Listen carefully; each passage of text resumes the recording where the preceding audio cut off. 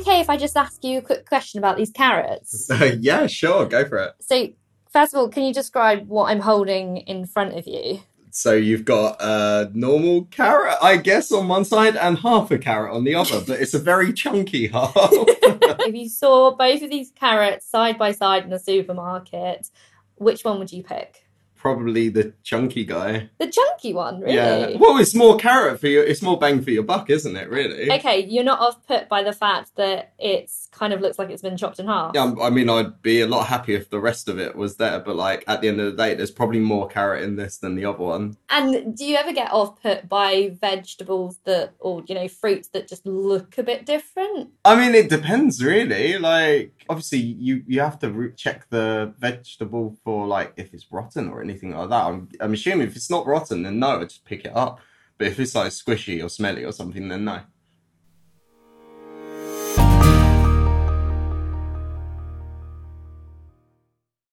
Hello and welcome to Food to Go, the New Food podcast. I'm Bethan Grills, editor of New Food, and as always, I'm joined by my lovely co-host.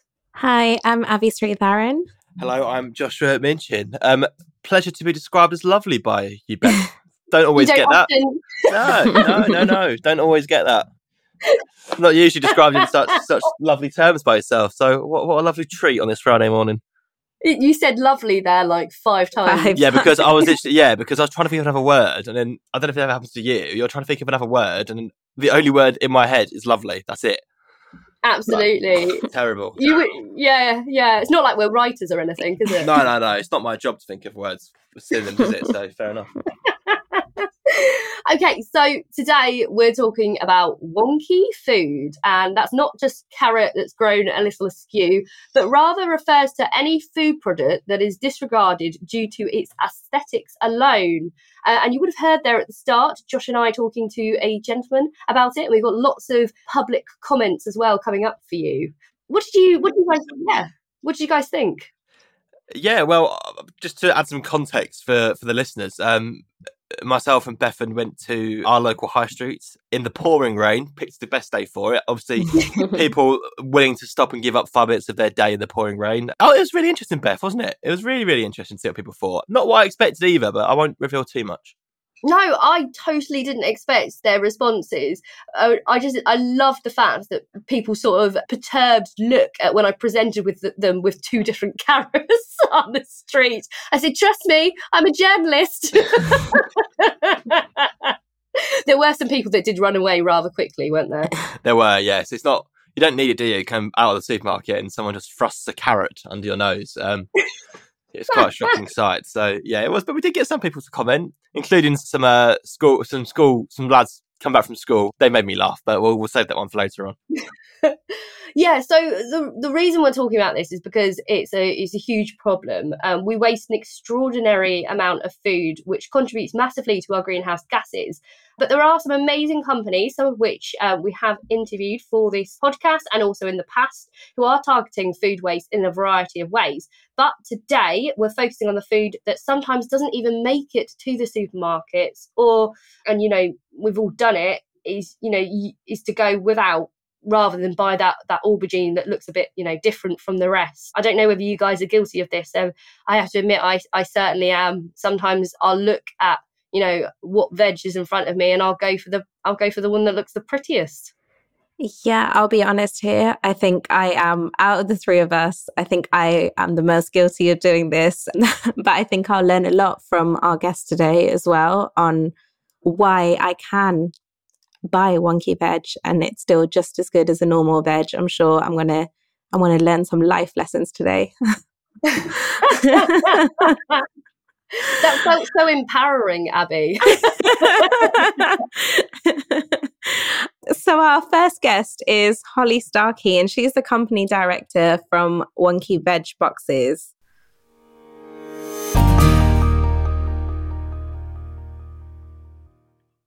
Hi, Holly. Thanks so much for joining us today for this episode of Food to Go. Hiya. Thank you for having me. You're very welcome. Thank you for being here. So we'd love for you to tell us briefly about Wonky Veg Box. Like, what is it that you guys do? So we are a small family-run company. We took the company over actually at the start of lockdown in 2020. So we're on our second year of owning the company now. It was started by a great guy who had a passion for combating food waste. And my partner was working on a farm, farming potatoes and cauliflower. They had a relatively big contract with a main frozen food supplier. And he saw the amount of food waste firsthand at the crops they would reject. So if something was too small or even too big, if it just didn't fit the aesthetic they were looking for, it would be rejected. So the farmer was then left with tons and tons of potatoes he couldn't use. So that went for stock feed, which is, there's too much stock feed there for actual consumption. So Stuart, my partner, another director of the company, decided I want to make a change, started looking about, and we acquired Wonky. So it was something he really, really loved. And I came on board during lockdown. I left working as a teacher. It's just really taken off. And the response we've had to people wanting Wonky veg is just fantastic. That's so great. I can't believe about that. Too big. I love it when I find like a big, sweet potato. I'm like, great, this is going to be a few meals worth. That's just, I really like what you guys are doing. As far as I know, do correct me if I'm getting this stat wrong, but it's 40% of crops are discarded because they don't meet aesthetic requirements. Has that number dropped at all? Because I'm seeing more adverts for wonky services such as yourselves, and a push at retailers even in terms of their shelves being dedicated to wonky vegetables. The number has dropped, yeah. So companies are now there's more publicity around the fact that actually we're creating food waste. Companies are opening their eyes slightly more, but there's still more that can be done. I'm not going to lie, we still go to a supermarket if there's something we've not bought that week, and everybody needs fruit and veg. And I sometimes wander around the supermarket and I'm looking at what they class as wonky and I'm looking at what we class as wonky. And actually, there's nothing wrong with what they're selling. Carrots is a big one. Carrots, there is so much waste with carrots. It's ridiculous because they can be broken, they can be slightly small. To me, chopping a smaller carrot or shaving off a bit of a knobbly bit isn't an issue, but when you go to the likes of the bigger supermarkets and they're selling wonky carrots, it's something I'd pick up normally anyway. You can't see any difference between their regular brand of carrots and their wonky brand of carrots. So for us, I think we challenge that aesthetic a lot more. But I think definitely supermarkets and consumers are becoming more aware of it. But I still think there's more to be done. I agree with Beth. Like, it's so funny how people judge what a fruit or veggie looks like on the outside, and they think that there's something actually wrong with it. But where did this begin? Where did the aesthetic issue begin, do you reckon? And who decided what like a decent carrot or a decent potato looks like? I think that starts with advertising completely. You see the likes of the big supermarkets and we all know the slogans, this isn't just any carrot, and it's got to look beautiful. And we see it in magazines. You look at models, it's the creme de la creme, and all of a sudden we're seeing models that look like ourselves more. You're seeing women that you would see on the street in magazines. It's the same with veg and fruit. We're used to seeing those perfectly straight carrots, the reddest tomatoes, the most perfect looking apple, and all of a sudden advertising are clocking on that actually a wonky apple or an apple that's slightly green and slightly red, not all one tone, is still fine inside. So definitely advertising started all of that. I mean, you want to show off your finest produce, you really do, but what's on the inside is no different. And we've kind of been coerced into that way of thinking by the advertising agencies that perfect is what we've got to strive for and what's the best. But actually, looks with fruit and veg, it doesn't have any impact on taste, and that's what we really need to get round.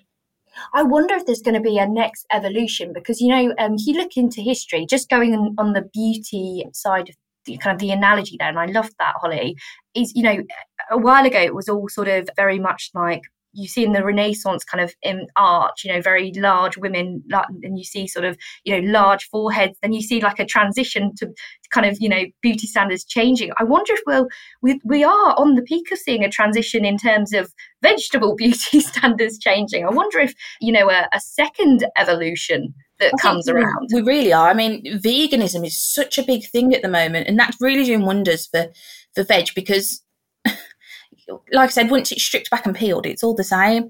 And I think vegans, vegetarians, and such a big push on veganuary and just swapping one day's worth of food to a vegan meal, I think that has such a big impact on it. We're definitely looking at the way we as consumers buy and what's produced, definitely.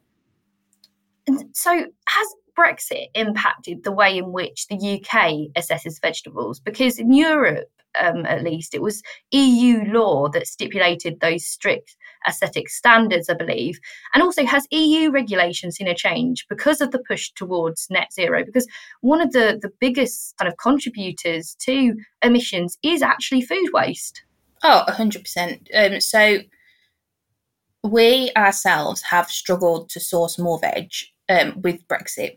So a lot of our rescue is through supermarkets not accepting goods. So if, for example, a import has come from Spain and the temperature on that lorry has dropped by a degree, a supermarket can reject that whole lorry load of salad, for example, and claim on their insurance and get a fresh new batch.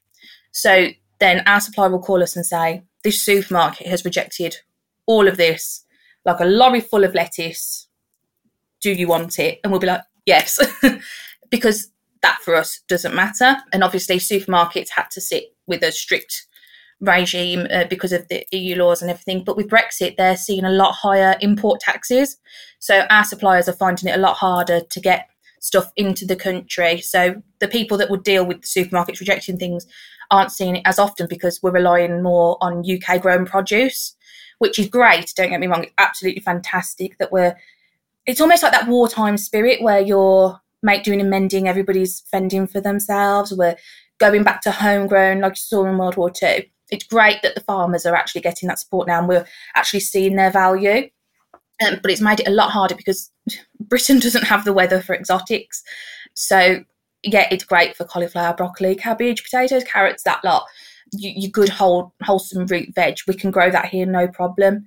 The difficulty is that we don't have the exotic weather to grow the salad items throughout the year, the lovely fruits throughout the year.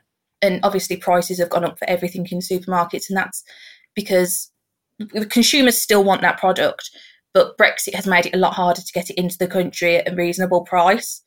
So supermarkets have put prices up. They're more reluctant to waste product. So we're seeing a lot less supermarket rejections in the way of a temperature dropping or there's just too much, they don't need it, because companies are paying more to get that product into the country. They are holding that product more so for themselves. I think they're seeing the financial impact, not necessarily the wonky impact, but Brexit has made it really difficult to get hold of produce for big companies and companies like us. So, I mean, when it comes to, wonky veg, I imagine there's a degree of kind of, natural instinct here whereby we reject vegetables that look a little different because we're nervous that they'll poison us in some way. Do you think that's true? Oh, yeah, definitely. I mean, if you saw the reddest apple you've ever seen, like snow white red, you are going to pick that one up compared to one that's not had as much sunlight. It's a bit green on one side. It's quite a dull red. You're going to go, well, actually, this one's going to taste better because it looks better. But they've both been picked from the same tree. And it's getting past that in our head. Before we had TVs, so pre-50s, you aren't going to see these adverts. You'd go to the greengrocer and you'd pick up whatever the greengrocer's got. It's only as we've had our eyes open to the bigger, better things in the world that we've started to think about it more and be taken in by it more. And I think it's all about just educating people that if a potato's got a little bit of a chit on it, shave it off, cut it off. Cutting off a tiny bit of potato and using the rest of it, perfectly acceptable. You're creating less food waste doing that than throwing the whole potato away just because it's got a mark on it. And I think it's really getting that message across. Even as a veg company celebrating wonky veg, we still have people say, oh, you know what, I wasn't too impressed with this bit. And we do have to sit there and go, yes, they are buying a product, okay. And there is only 2 packers in our business. We are that family run. We've got 2 packers in the business, and we just have to say, you know what, we've now got a separate box for that sort of stuff. So at the end of our packing table, we've got a box for the farm and a box of stuff that we can't really send to customers, but there's nothing wrong with it. And we use that and the staff use that. So it's even wonky customers, there's a small few that need to really have their eyes open to, you can make do and mend, you can cut a little bit away. But it's just such a bizarre thing, isn't it? Because you just think it takes 2 seconds to shave something off. But again, it's the advertising agent industry really hammering that home, isn't it? That veg has got to be perfect, otherwise it's going to kill us all. Yeah, that leads us like excellently onto our next question, because you were saying how we might be afraid that it's going to kill us all. So how can we reassure consumers that veggies like this are safe for them? And how do we differentiate between a bad piece of veg and a good one? Just not basing it on the way it looks, but just knowing that it's fine, even if it is a bit wonky. I think it's all about learning for yourself. I mean, you can lead a horse to water, but you can't make it drink. We can put it on the telly as much as we want that actually wonky is good, but until you try it for yourself, I don't think you'll really understand. Like, I even find myself questioning some of our produce. I'll be helping out with the packing side of things, and I'll go, you know what, I wouldn't put that orange in if I were you. And Stuart and our other Packer Vicky will say, no, it's fine. And I'm going, I don't know. So we'll stand there and we'll deliberate for a while, and we'll whack a knife out and cut it open. And actually it was fine. And it's so bizarre, isn't it? Because you are conditioned to think that way, because sometimes you get an orange with a little bit of like blemished skin. We don't even eat the skin, and I'm not convinced in my head that it's okay until I actually see inside the fruit. And I do find myself saying to customers, if they have received a bad piece of fruit, like, I'm really sorry, but veg and fruit comes in nature's own packaging. Without being able to see inside it, you won't know. And I think it's about trusting your own instincts on things as well. You know what, if it feels a bit funny, cut into it, have a look. If it looks fine inside, you know that's fine to eat. If there's a slight bad bit, cut it off. And it's all about giving it a go yourself, isn't it? Somebody can tell you that something's fine, but until you see it for yourself, you're never going to fully believe it. And I think that's what we as a nation have really got to like step into, like going back to home cooking, not relying on ready meals and stuff. That allows us to use our own expertise and our own knowledge and gain that from it, doesn't it? If you're preparing veg every day, you're going to know more about it and know what's right to use and what's not right to use. I mean, my father-in-law's quite questionable. He'll chop bits off things, and I'm thinking, Ian, that's really not very safe. But again, it's all personal judgment, isn't it? I mean, we would never put anything in a box that isn't edible. Like I said, we've only got 2 packers and we go through everything by hand. So wonky should be edible. It should never be inedible. Anything that doesn't make the grade, like I said, we have a farm box. So we're really lucky that we've got 2 farmers who come and pick up whatever we've got at the end of the week that's not ready for charity, who feed it to their animals or add it to their compost. So whatever we've got that's wasteful is being put back through the system in one way or the other. So that's really great. That is so good. I love the fact that nothing goes to waste, which is awesome. And I feel like you touched on this a bit, but are there some levels of wonkiness that you simply won't sell if it's quote unquote too wonky due to maybe safety considerations or anything like that? Yeah. So obviously, if something is rotting because it's been sat at the bottom of a box, that's nowhere near a box. We make sure that everything, to our knowledge, like I said, things come in their own packaging, that there's no obvious reason why something can't go in the box. Obviously, our aim is never to make anybody ill. So we always say to our drivers, if in doubt, leave it out. And it goes either in the farm box or the staff box for the end of the week. And I think that's the important thing. We have to remember, yes, we're trying to reduce food waste, but we're also a business and we're keeping people safe. People are going to consume this. So our packers are really aware of that. And like I said, there's only 2 of us. We pack 20 boxes at a time. So we really take our time looking at the veg that we're putting in and making sure it's a good enough standard. If we're not happy with something that comes in, we'll go back to our supplier and say, yes, we want wonky, but this is actually not good enough. And I think it's realising that we are a business that sells to the public, and the public at least need edible and safe, not just rubbish that's been wasted through the system because it's not good enough. We don't want stock feed, we want wonky. And that's the difference, isn't it? And it's not just vegetables that you supply, is it, Holly? I believe you do breads and eggs too. I see less of a push for this in the case of I'm going to do Abby quote unquote wonky items. Why is that? I think because we see eggs as a natural product, it just pops out of a chicken.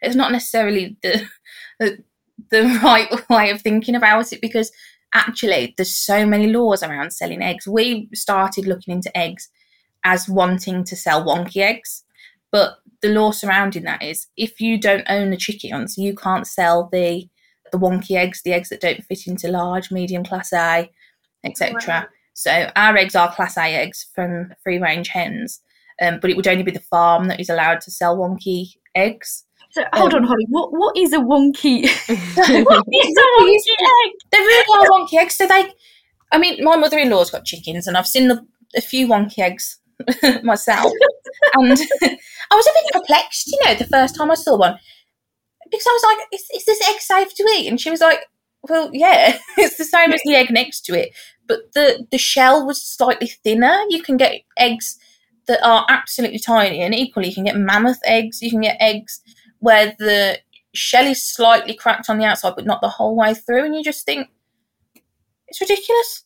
So unless they're your chickens, you can't sell the wonky eggs.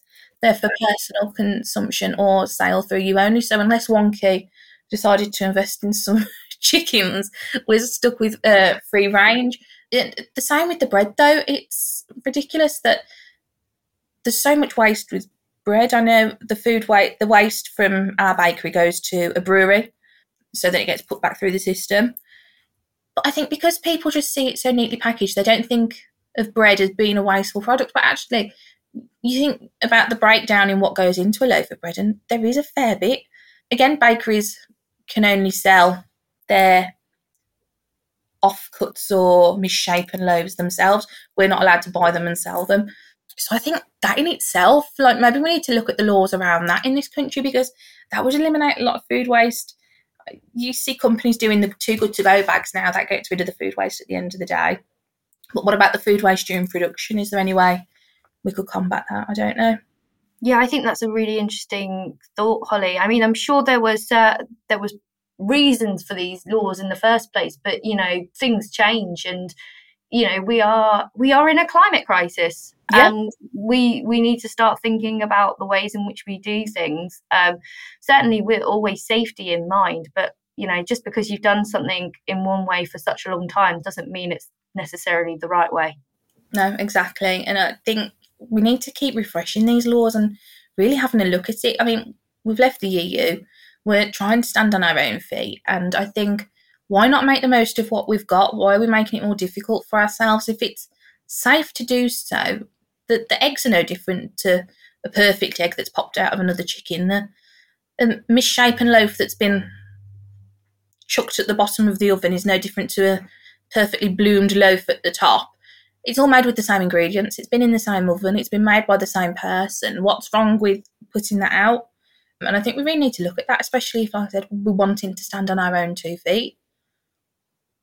Yeah, I mean, wow. I feel like both Beth and I'm sure, Beth, you'll agree that we've learned so much today from you, Holly. So thank you so much for joining us, for taking the time out of your busy schedule to join us. And yeah, I mean, great job with the company as well. I think it's such a great scheme. Like, it's such a great idea. And yeah, there's just too much food waste. I think we can all agree.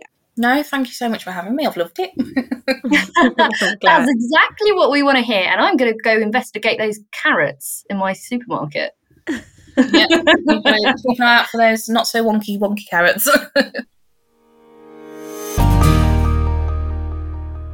Asking you, which carrot would you rather buy if you were in a supermarket? This kind of chunky chopped one, or this full one? Either. You buy either.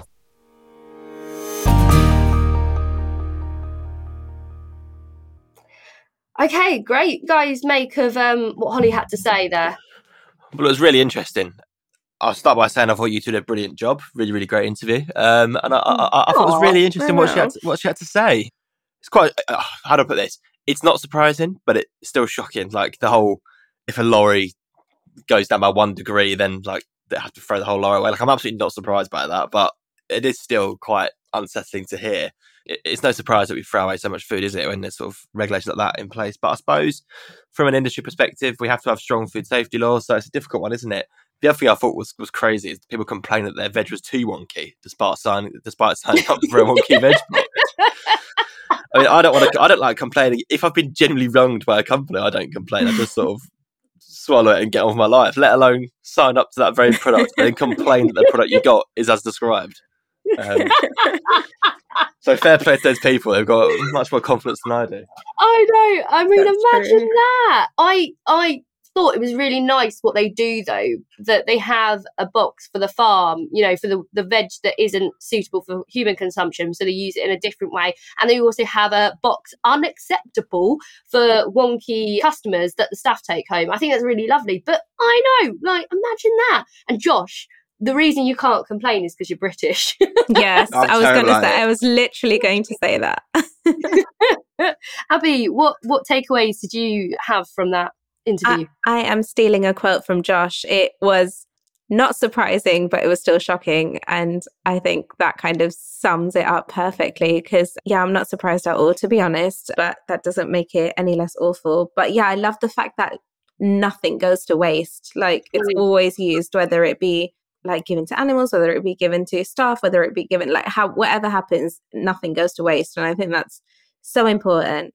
And I liked the comparison she made to beauty standards. Yes. And yeah, I thought that was really, really interesting and just Absolutely. really, that's interesting, isn't it? That we're seeing such our society is going, I mean, for all its issues, it is becoming much more accepting of, you know, like, you know, no one's perfect in terms of, you see sort of the beauty vloggers, gym kind of influencers kind of saying, you know, this is what a body looks like. And we're actually also seeing that echoed in the food sector. Really interesting it's happening at the same time. Absolutely. I think it's a really interesting parallel to make. Certainly not something that I'd have thought of. So definitely challenged sort of my thinking on this by hearing that.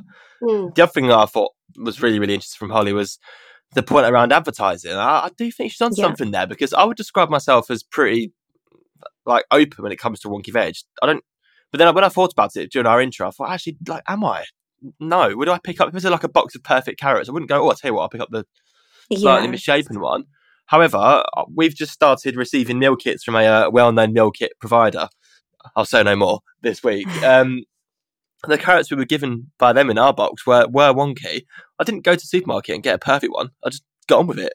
So maybe if it wasn't, and we'll hear more about this later on in the episode, but maybe if we weren't presented with the whole sort of perfect, here's the perfect veg, and then here's the wonky stuff, if there was no choice to make, we probably wouldn't make the choice, if that makes sense. I don't know if I've explained myself there at all. Yeah, no, 100%. And I think we said that in the interview as well, like, who decided what was a perfect veg? Like, who decided that this was what we need to eat? This is what it needs to look like. But going back to advertising, it made me think as well. I don't think I've ever really realized that when you do see adverts, all the food is absolutely shiny and gleaming and perfect, like all the veg, all the fruit. They never really advertise anything that has a tiny blemish on it, even if it's perfectly edible and just as tasty. So definitely an interesting point. And maybe next time we watch these adverts, we can, like, it will really be highlighted. I feel like we'll definitely see the thing that Holly mentioned about everything being perfect all the time. Yeah, come on, supermarkets. We call on you to create an advert with imperfect veg or fruit. Go on, I dare you. I double dare you. It's horses for courses, isn't it? Like, okay, if you're a Michelin-star restaurant sort of doing a presenting veg with their roast dinner, perhaps needs some perfect carrots. But if I'm just chucking veg into a bolognese and into a soup, then especially if it's a blended soup, it doesn't matter what the carrot looks like, does it? It's going to get chopped up and put in a soup. So, and that, to be fair, that is what I use veg that's kind of looking like, you know, it's about to go over the hill. I tend to use it for things like soups because it's actually better. It's like avocados look a bit dodgy. They're actually really good for guacamole and they get really mushy. So there are things you can do. And banana bread. Come on. Yeah, You exactly. want- Everyone yeah. knows it's banana bread now. Yeah. It's Yeah. part of our psyche.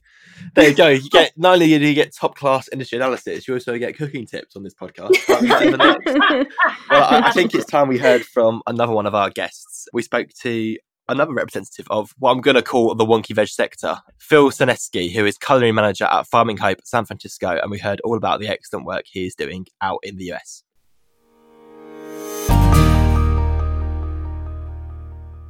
We are delighted to be joined by Phil Sineski, culinary manager at Farming Hope. Phil, how are you? Hi, how are you? Excited to be here. Thanks for having me. Oh, you're most welcome. You're most welcome. So, Josh, do you want to kick us off with this one? Absolutely. So, Phil, I know we're going to be focusing on quite a particular aspect of Farming Hope's mission today, namely the food recovery part of your organisation. But perhaps just to kick things off, you could start by giving our listeners an idea of what Farming Hope is and what it does in San Francisco and California. Absolutely. Yeah, Farming Hope, we're a culinary job training nonprofit that uses recovered food to empower apprentices experiencing major economic and social barriers to employment to cook food for themselves and their communities. And while at Farming Hope, our apprentices play a key part in making about 1,500 meals weekly for homeless and food insecure families. And then as our apprentices tailor in to finish the program, we place them in jobs across the food industry in restaurants, quick service, food service arenas, food manufacturing. And then whatever area of the food industry they work in thereafter, we empower them with the skills to use recovered produce in multiple forms, as well as the idea of root to stem cooking that utilizes the whole part of a plant. And overall, we just have like a general ethos and mission that neither people nor food should ever go to waste. So, Phil, we want to talk today about wonky veg. I love that expression, wonky Right. veg. Yeah. I think, are consumers likely to accept cosmetically or, imperfect produce? I think initially, like, consumers are a little skeptical why their produce doesn't look exactly the same, like each unit, like why are the carrots look like they're hugging each other, why the red bell peppers look like they can't stand on their own 4 feet, which for some reason, things have 4 feet, right? But I think as consumers get to know more about where their food comes from and especially how to cook at a home, they come to realize that like each time they cook, their recipes are never exactly the same. So I think consumers are likely to accept cosmetically and aesthetically imperfect produce the more we can educate them on how to cook, but also how we can embrace variability. Jalapenos are like a really good example. Like jalapenos are almost never the same, like fresh off the vine. So like, hey, this time it's spicier, this time it's not as spicy, I can use more of them. And I think just the more we can encourage consumers to have fun in the kitchen and really embrace variability, the better it is going to be for a win-win for the consumer as well as the overall food industry globally. Yeah, absolutely. That really leads really, really nicely onto my next question, Phil, because that being said, Beth, I'm sure you're going to own up here as well. I have been guilty time to time going to the supermarket, I see the wonky veg box, and I just swerve it and go and get the really nicely formed carrots because they look better. Beth, I'm sure you're going to own up and back me here. So how do we encourage the purchasing of imperfect produce / wonky veg? How do we get into the hearts and minds of consumers and say, yeah, do you know what? That potato that doesn't look quite right is absolutely fine. Yeah, I think, like transition really perfectly into this question, but how do we make like the purchasing of imperfect produce like fun, even coveted, perhaps even sexy? Imperfect foods, for example, like they put eyes to like humanize like misshapen foods. And think of it this way, like what if, like you were told that 40% of the people in a room were too ugly to be there and they had to leave. It's the idea of like putting like food as humans and the humans that have like grown them and taken like a lot of time to cultivate these products literally from the ground up. And that's sort of one component to it. I think the next component and probably how are we going to make the purchasing of imperfect produce fun, coveted, is how can we continue to utilize and look into like what fine dining chefs globally are doing and how they're championing ways to highlight imperfect produce as a luxury premium product that can be the hero ingredients on a fine dining menu. And one restaurant in particular in Copenhagen, two in particular. First one I'll talk about is obviously Noma. They've really had this explosion in fermented foods. They've switched from like a foraging restaurant to a fermentation-based restaurant. And fermentation is really one way to pickling and jarring to preserve foods longer throughout a season. I think now we can really apply that to just throughout the whole year annually. And fermentation doesn't have to be too complex. It can just be adding, ideally 2% salt, to most things. And it gets better over time, which is even better. So like your red bell pepper puree is going to have another layer of flavor, a little bit more umami, some additional flavor progression, aromas. And I think fine dining chefs can be a really key component in taking broccoli stems and blanching it and throwing it into a pasta that uses like a regenerative flour and imperfect tomatoes. And a lot of the imperfect ingredients too, if they're not like seared broccoli stems or blanched carrot tops to make a pesto or a chimichurri, a lot of these things are typically put into a puree anyway. And that gives it like a really robust kill step and something that makes it like, regardless of what the shape looked like before, at the end of the day, it's still a carrot puree. Even if the carrots were hugging each other, it's still a red bell pepper puree if it only had like 3.5 legs. So yeah, absolutely. I mean, it's great to kind of hear that some of the chefs are sort of doing some work in this area. I mean, when we sort of think about the drive for wonky vegetables, do you think it's a matter of education or regulation? There are certain regulations which have in the past, and I think still do, influence retailers, for example. But also, I think there's issues in terms of when you see the reason we probably avoid that dodgy looking carrot is because it's not dodgy, but for us it looks dodgy. It's an instinct. Yeah, and it could be harder to clean. It could be harder to peel. But I think if you boil it and really treat it with respect and know how the carrot got to your plate, how the carrot got to even just the retailer, there's a lot of work. There's a lot of logistics like that go in there, and to just disregard a carrot for a carrot is really tough for me to accept, and I'm hoping consumers can feel the same way. And at Farming Hope, that's something that we all really, really value, is just the value of every single product that comes through our doors.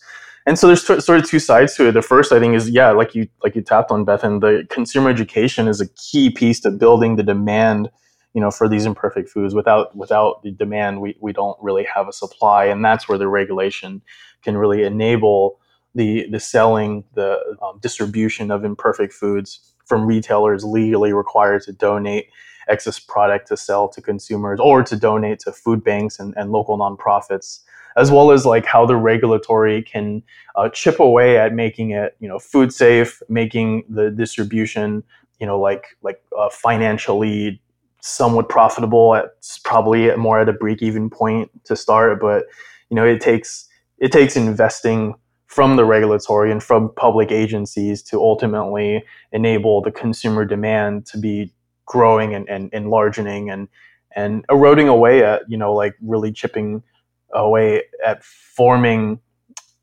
ways to use imperfect foods and imperfect vegetables. So it's twofold essentially, but a little bit of both. And I've seen some good progress locally here in San Francisco and California, as well as globally in other countries.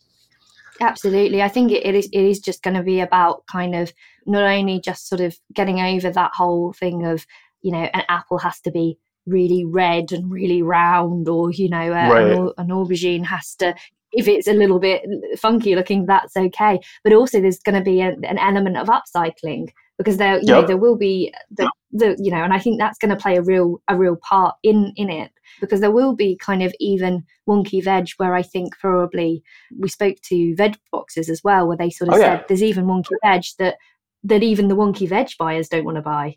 And so we use that in a different way. Yeah, that's true to some extent. Like there's some food products that are harder, to be wonky, quote unquote. Like ginger gets like really dry and like really hard. So like, initially when consumers see like really hard ginger, and their mind goes like, well, I can only boil this and make tea, and that's great. Like actually, that's a great first step. But what can you do like once you reconstitute the ginger? Like what kind of sauce can you make? Like what kind of stir fry can you make with perhaps even wonky vegetables like as well too? Absolutely, Phil. And seeing as, I mean, retailers, manufacturers, consumers have all come in for some flack, so it's only fair that supermarkets do as well from myself. Sure. Why don't retailers take more responsibility then when it comes to selling wonky veg? I suppose what I'm getting at is, why are some places so good at it and others aren't? I mean, before we went on air, we spoke about France. I've been in many French supermarkets. That cultural attitude to buying imperfect veg and imperfect produce seems to just be part of life, where it definitely isn't in the UK. Wouldn't like to say for the US, but I'd imagine it isn't either. Do you think that like major retailers need to take more responsibility when it comes to selling hugging carrots, etc.? Absolutely. I mean, the carrots love each other, so we should love them back.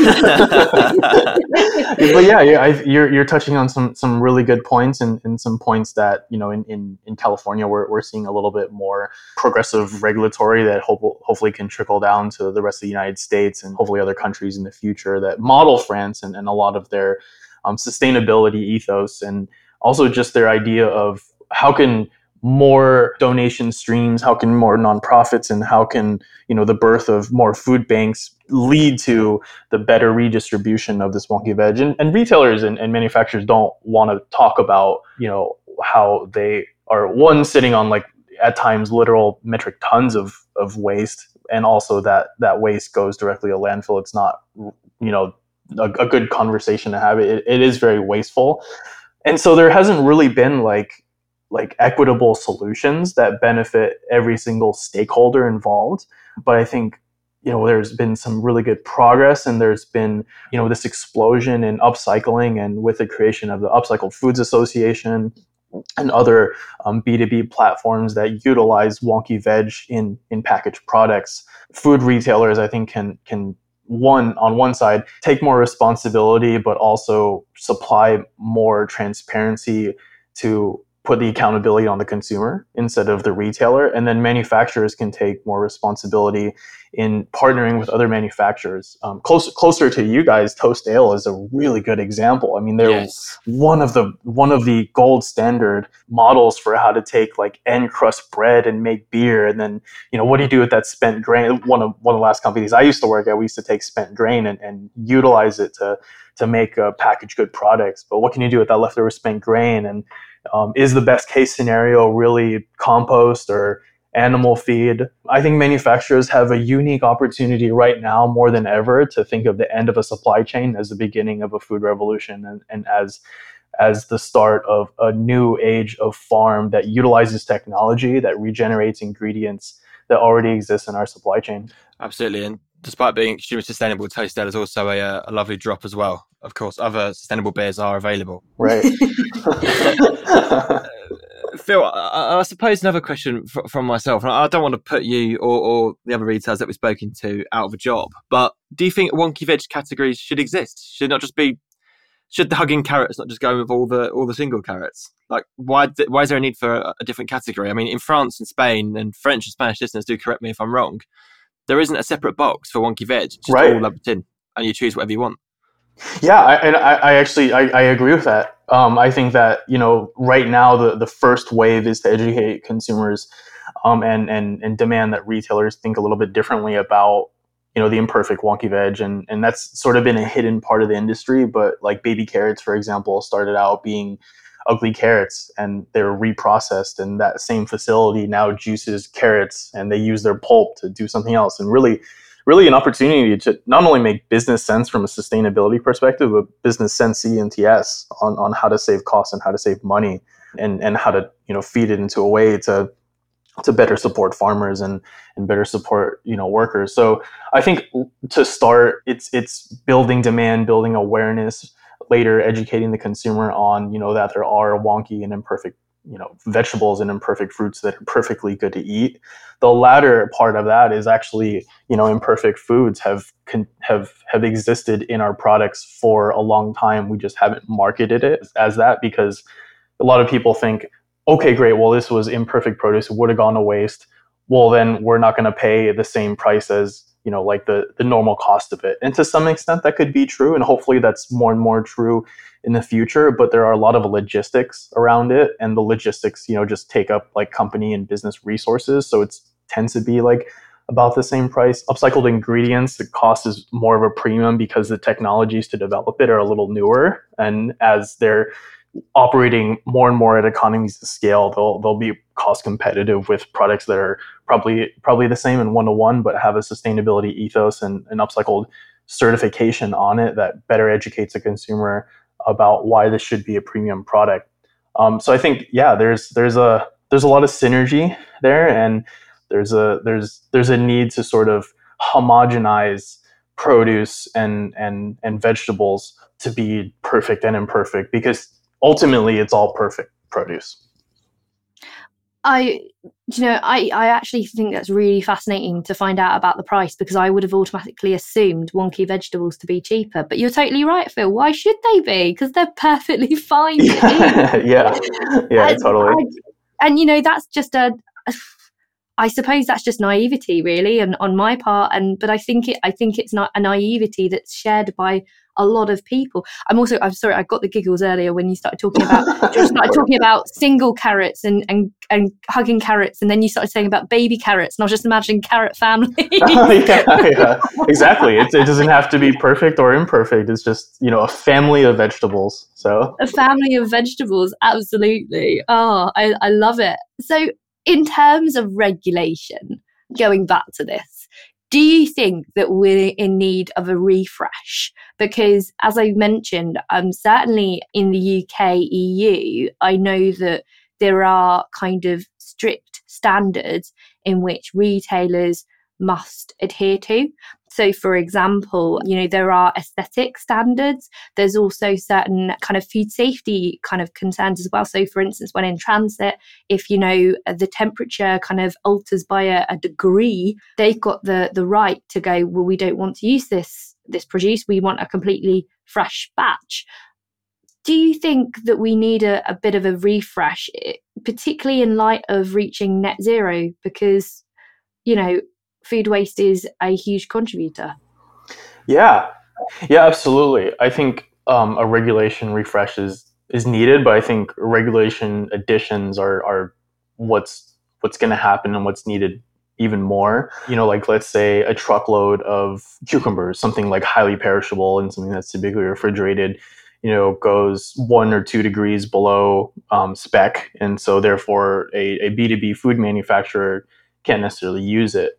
But where I think the regulation and the policy implications of regulatory agencies and regulatory enactments come into play is the cultivation of social entrepreneurs, the cultivation of food banks being able to have increased capacity, and like us at Farming Hope, for us to have the storage space to take on cucumbers, to juice them, to give to homeless families so that they're eating something fresh, something healthy. I think the large manufacturers have a little bit more to lose in terms of potential food safety issues, and they have whole food safety departments to be really according to spec, and the FDA over here in the States sort of demands and regulates that. But I think the entrepreneurs and the smaller manufacturers is really an opportunity to streamline something like a couple of pallets of cucumbers and have a robust kill step. That's really part of the key to it, is like how to make a quinoa tabbouleh, where you're using quinoa, which that's another thing. Like quinoa, like in some parts, like has to be like 80% certain color and 20% a certain color. So there's starting to be more of this idea of ugly quinoa and ugly grains. But what if like that was put into the a menu in a restaurant, and you had a really good conversation with one of the front of the house people, or the chef came out and talked about, hey, we got all these cucumbers, and we put this on the menu this weekend. We're actually going to run like a cucumber tasting menu where we're going to do a gazpacho, we're going to do a quinoa tabbouleh, and we're going to do an apple cucumber salad, as well as like a cucumber sorbet watermelon based dessert in the summertime. So I think there's a regulation refresh that's starting to happen, and people are starting to get really on board with it. That more importantly leads to the cultivation of innovative ways to repurpose wonky veg.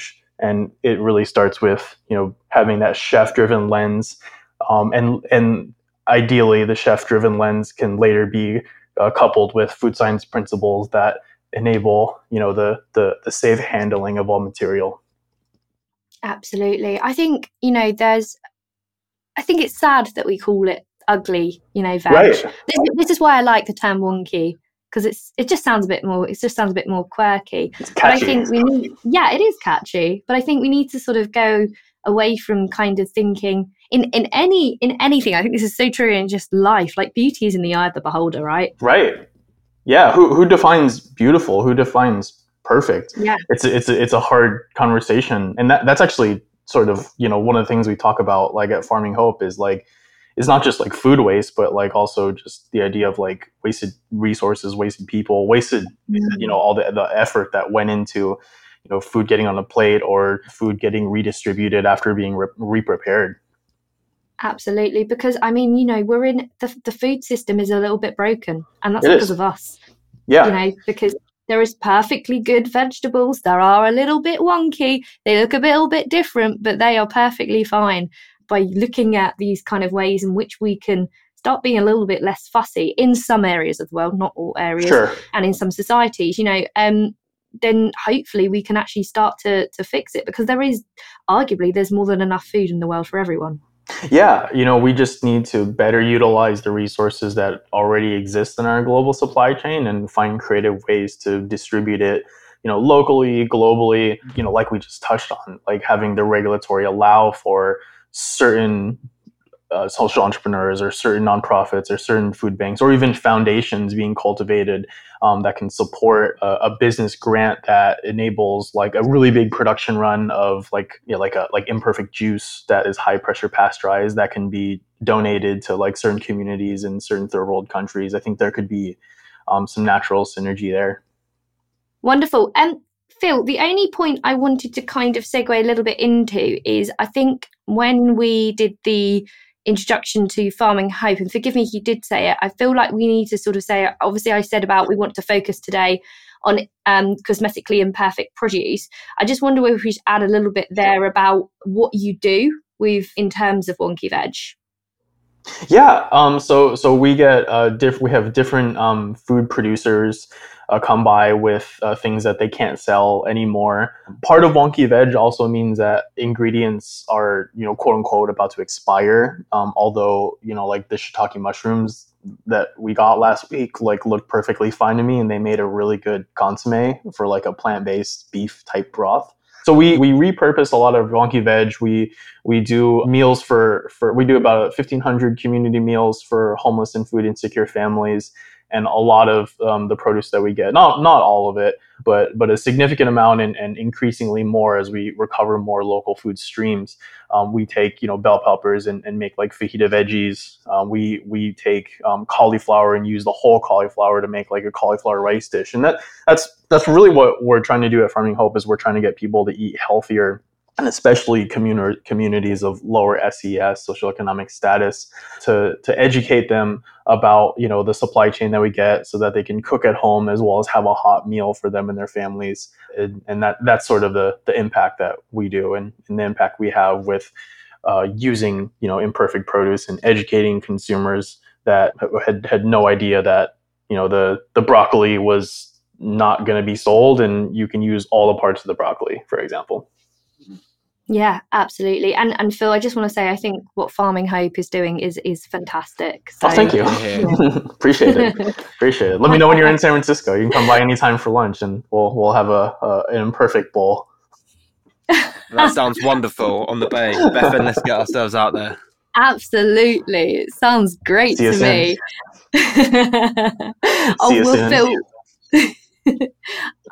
thanks so much for your time today. Some really interesting kind of contributions there, and just so insightful. So thanks so much for your time. Thanks for having me. Really, really appreciate it.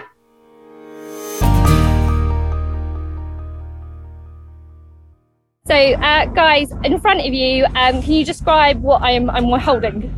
So we've got a nice girthy one, and a long one. And a long one. Oh, great. It's a vegetable. It's a carrot. Yeah. It's just Long. One of them is. One is long and the other one is missing half, looks like. Okay. See, this one looks like it's been chopped off. So, Yeah. I don't know. This one is good if you're making like roasts. Yeah. So the chunky one's good for roast. But that's like for soup. Yeah, if you wanted to go for like far. Okay, can you describe which one you're pointing to? the thicker, straighter one. The thicker, straighter one. Okay. Why is that? I don't know, 'cause it looks why? better. I don't know, yeah. because you're going to get more carrot than that. Why would you buy that one over that one? It just look more complete. Okay, like so real what carrot. puts you off the small chunky one? First of all, as a mom, this is hard to cook. Right. Yes, it's just easier to cook and just it look more clean. Just the weight, not the actual condition of it, because it look fine, look fresh, it's fine. So the one that's slightly stumpier, shall we say, compared to the longer carrots, arguably more traditional carrot shapes, which would you pick up in a supermarket? I go actually for the broken ones. And does it put you off at all that it's been kind of looks a little bit more chopped? No. So if you're in a supermarket and you saw a veg that was maybe disformed or a little bit wonky, would you buy it or would you choose better veg? I have better. In fact, if you shop in Morrison's, they do that wonky veg, and it's slightly cheaper. I always buy that. Just bought a knobbly fruit in Morrison's, it's fine, it's cheaper. Because I know a lot of people leave it, and if it will be waste. So if I'm gonna use it, normally I buy the veg I'm gonna use in the day or next day. So I don't mind to buy the wonky one. If something's got a bit of like blemish or a knobbly bit, does that ever put you off? If I'm not gonna use it on the same day, I will not buy it. But if I'm gonna use it the same day, if it's not a lot, I can cut it off, and I normally try to save whatever I can. So.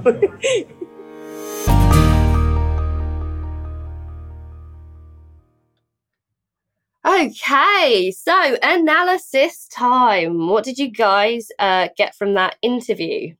Good questions. And he was great. He had amazing answers as well. He had everything he said made absolute sense. I like the fact that he mentioned that imperfect food needs to be made fun. Like I think like we said, there's something missing. There's a reason why we're not buying these things. And yes, adverts are a big part of that. And maybe just the way we've been taught somewhere we've been taught that food needs to look amazing, to taste amazing. But I think, like he said, if it's just made more fun or just more, people need to be educated on it is another thing he said. So I think all of these things are so interesting and a really great way that we can tackle food waste.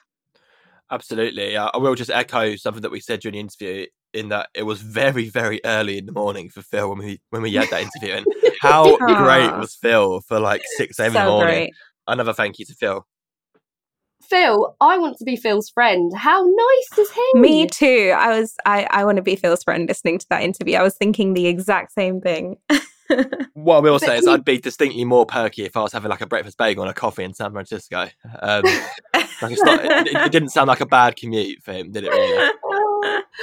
No, I think they're doing such great work there at Farming Hope as well, because they are so much more than just, Phil's obviously got a wide breadth of knowledge around the wonky sector, as you called it, Josh, but they are doing some really amazing work there. So really big shout out to Farming Hope. If you haven't heard of them before, please do go check them out. Guys, I've got a couple of questions for you. Do you think we'll get to the point where wonky is just the norm? Where there is no need for wonky veg, there is no need for the word? It's funny you say that, because I thought one thing that Phil mentioned, which we've discussed ourselves as well, is it differs like internationally from country to country on this. And like, for example, when you go to Spain and you go to a supermarket in Spain, there isn't a wonky section. It's all just chucked in together. And actually, from my experience, and Spanish listeners, do correct me if I'm wrong, the Spanish are pretty good at just picking up veg for, like I said earlier, for what they need it for.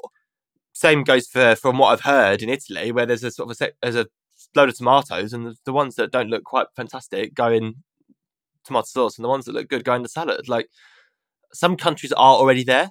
Some have got a long way to go. Certainly in the UK, we're not great at it. By the sounds of what Phil was saying, the US sort of is quite similar. I've lived in Germany, and Germany is not the best at it either.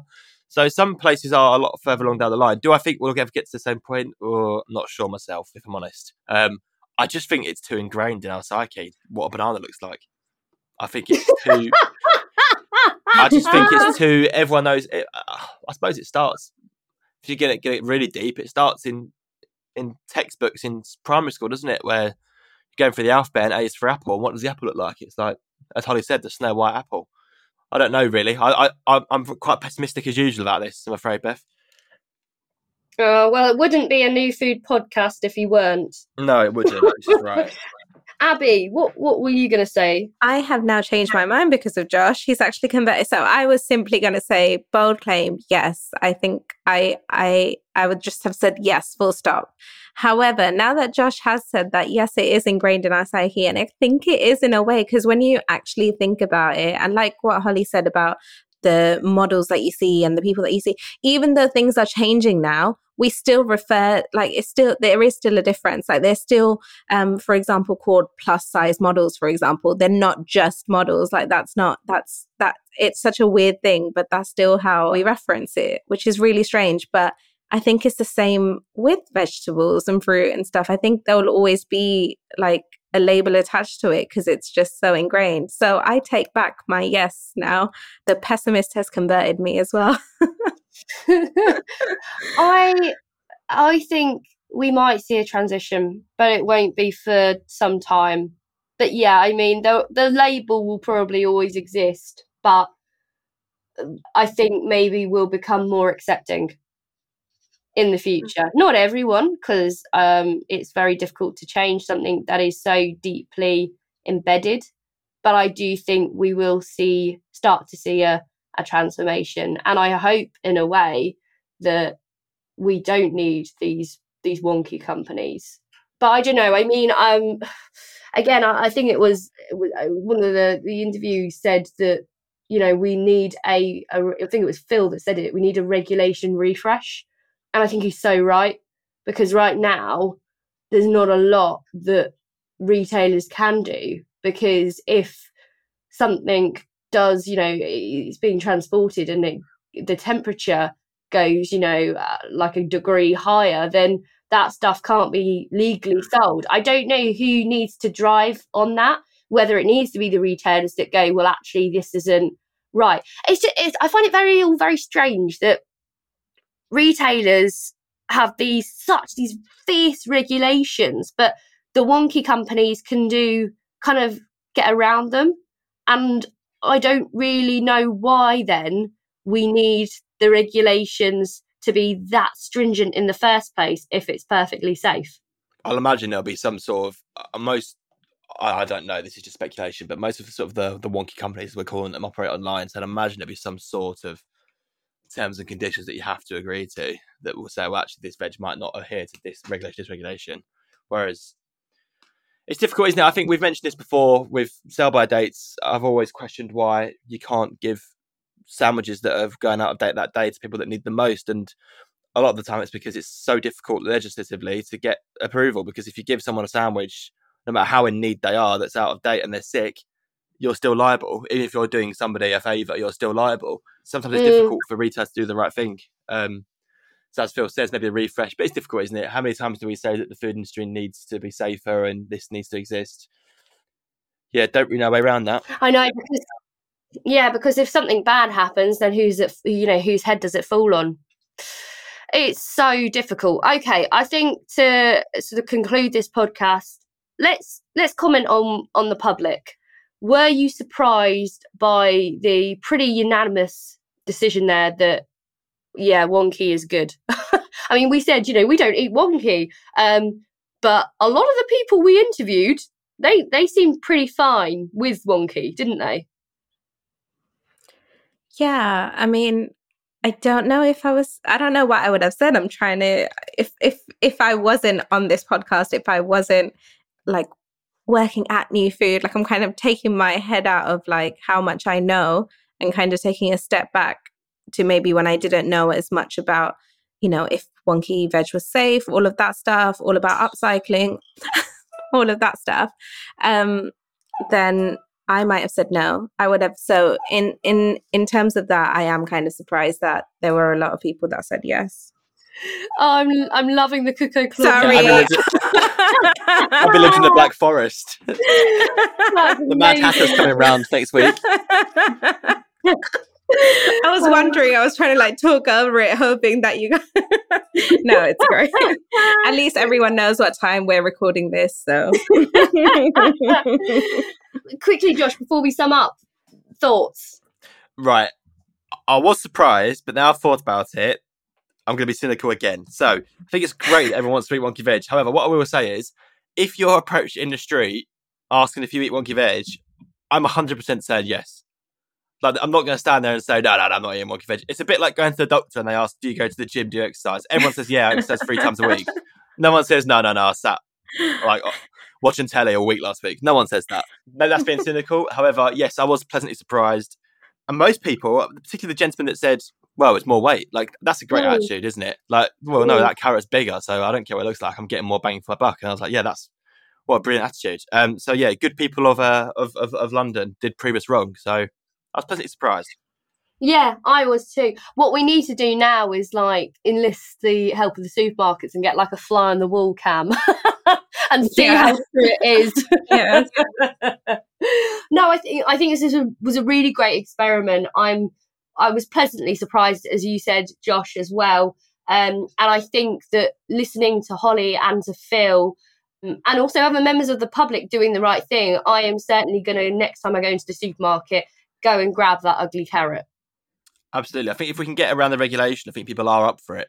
We just need to get around the problems and the hurdles that we've mentioned, because I think if it's there, people will buy it. Absolutely. Well, we really hope you've enjoyed listening to this latest episode of Food to Go.